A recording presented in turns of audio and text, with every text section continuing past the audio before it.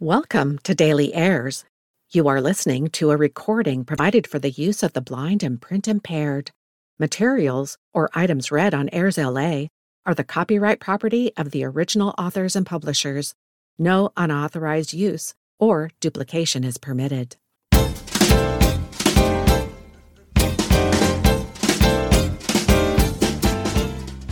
There's something new on AIRSLA every day. I'm your host, Annette Roe, and every Monday, I review varying events that happen during this week in history. Brought to you from A&E Networks, the History Channel, and History.com. January 8. On this date in literary history in the year 1976, Ragtime wins the National Book Critics Circle Award. Ragtime by E.L. Doctorow is awarded the National Book Critics Circle Award. The book deals with race relations in the 1920s, mixing fictional characters with real figures from the era. The book was made into a 1981 movie and a musical in 1997. The book established Doctorow as a major contemporary novelist. Doctorow was born in New York in 1931 and raised in the Bronx. An avid reader, he decided at age 9 to become a writer.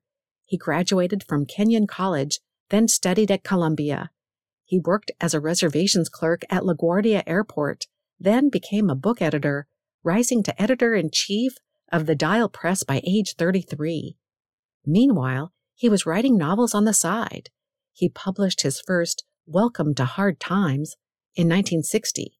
The book, about a frontier town, received little notice, as did his next book, Big as Life, in 1966. In 1969, he quit his job, moved to California with his wife and 3 kids, and began writing full-time. His 1971 novel, The Book of Daniel, about the 1953 execution of Julius and Ethel Rosenberg for espionage, was more successful, and the next, Ragtime, became a bestseller. Doctorow continued writing and began teaching creative writing at Sarah Lawrence in New York and NYU. He published several novels in the 1980s and 90s, including a coming-of-age gangster story, Billy Bathgate, in 1989, and a film in 1991, and The Waterworks in 1994, about a 19th century New York.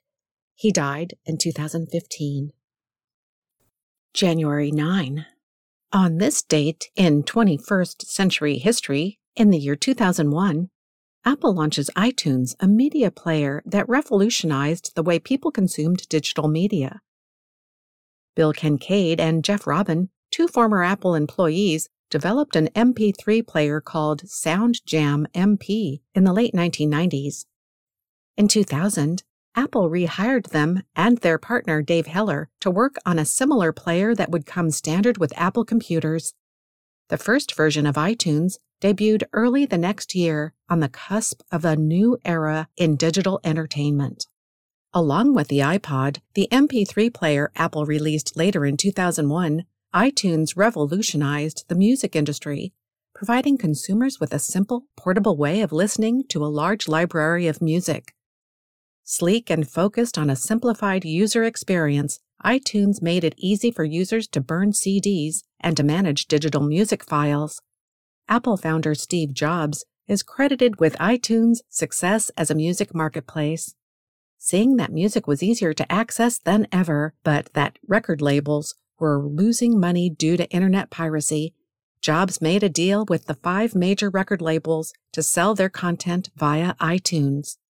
The fact that it was above board and profitable for the music industry, combined with the cultural cash of its companion product, the iPod, made iTunes an unqualified success. The iTunes Store soon became one of the Internet's premier marketplaces, not only for music, but also for music videos, TV shows, movies, apps, and podcasts. Artists recorded exclusive singles and released albums early on iTunes, and the iTunes Music Festival was a popular annual attraction from 2007 until 2016. As the iPhone, released in 2007, overtook the iPod as Apple's marquee product, the iTunes Store remained prominent. But subscription-based streaming services like Spotify began to challenge iTunes itself. Responding to this shift, Apple launched Apple Music, which was compatible with but separate from iTunes in 2015.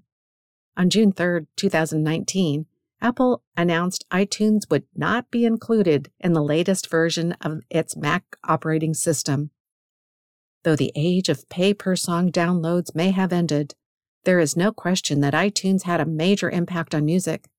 The program turned what was more or less a black market into a vital organ of the music industry, and its crisp, user-friendly format changed the way people consume digital audio and video content. January 10.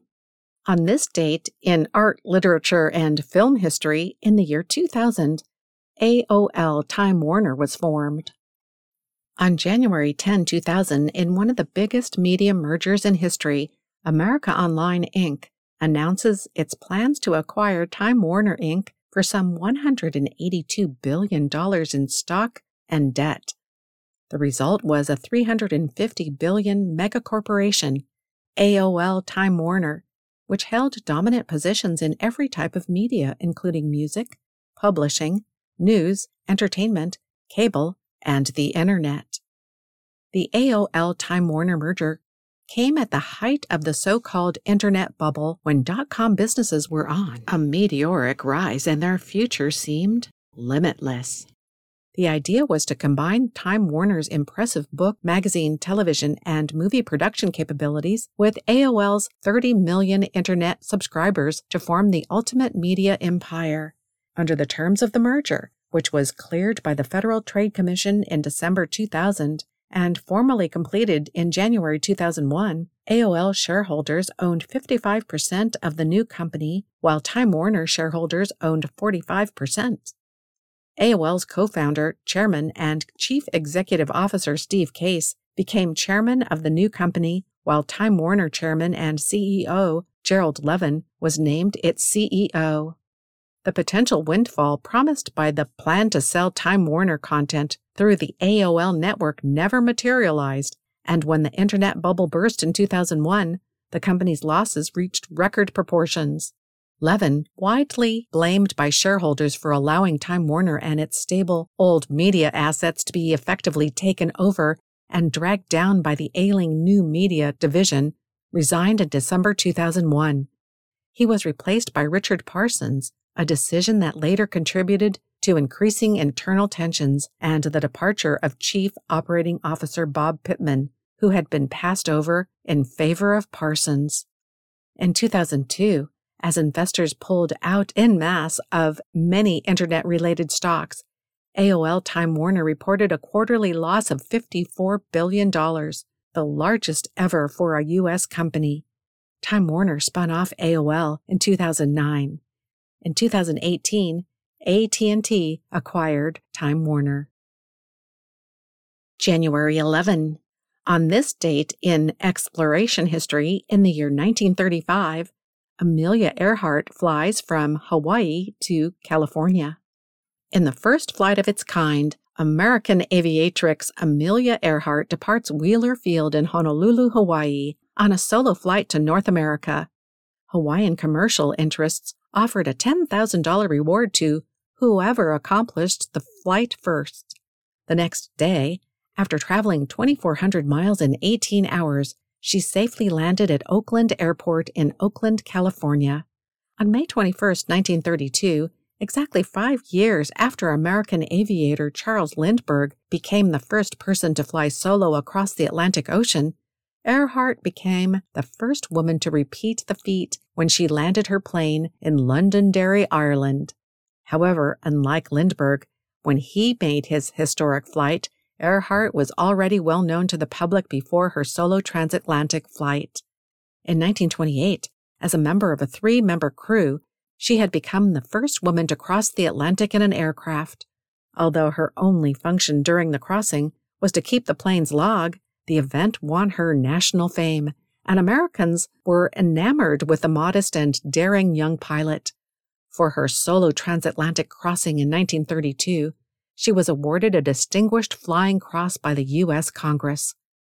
2 years after her Hawaii to California flight, she attempted with navigator Frederick Noonan to fly around the world, but her plane was lost on July 2, 1937, somewhere between New Guinea and Howland Island in the South Pacific.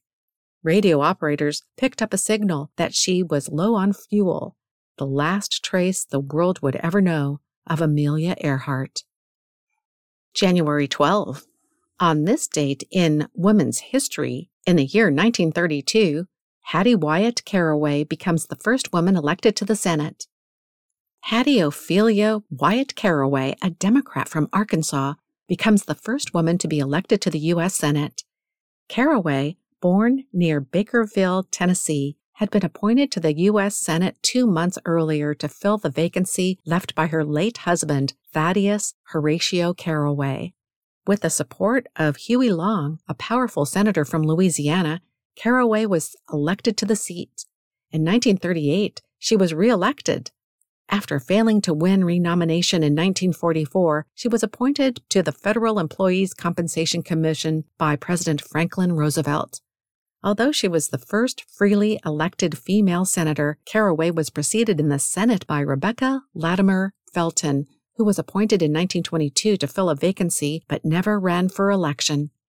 Jeanette Rankin, elected to the House of Representatives as a pacifist from Montana in 1917, was the first woman to ever sit in Congress.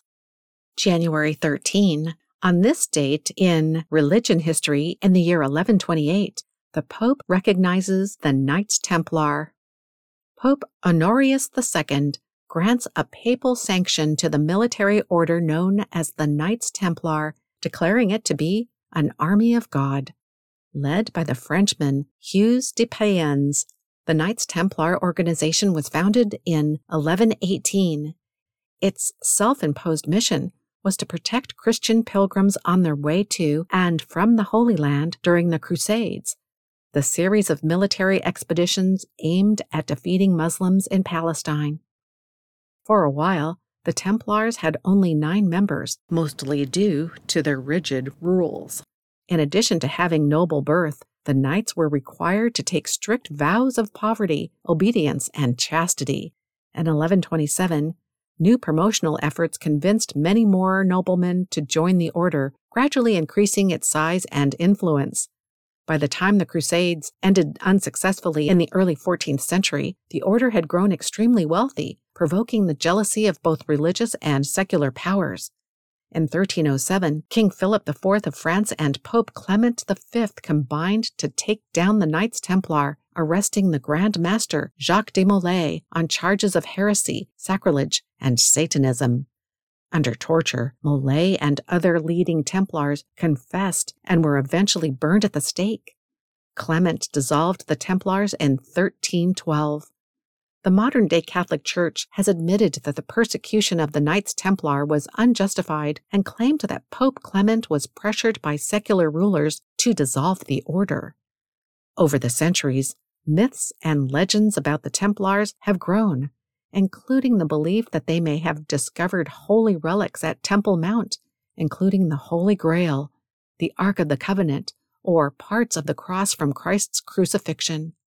The imagined secrets of the Templars have inspired various books and movies, including the blockbuster novel and film The Da Vinci Code.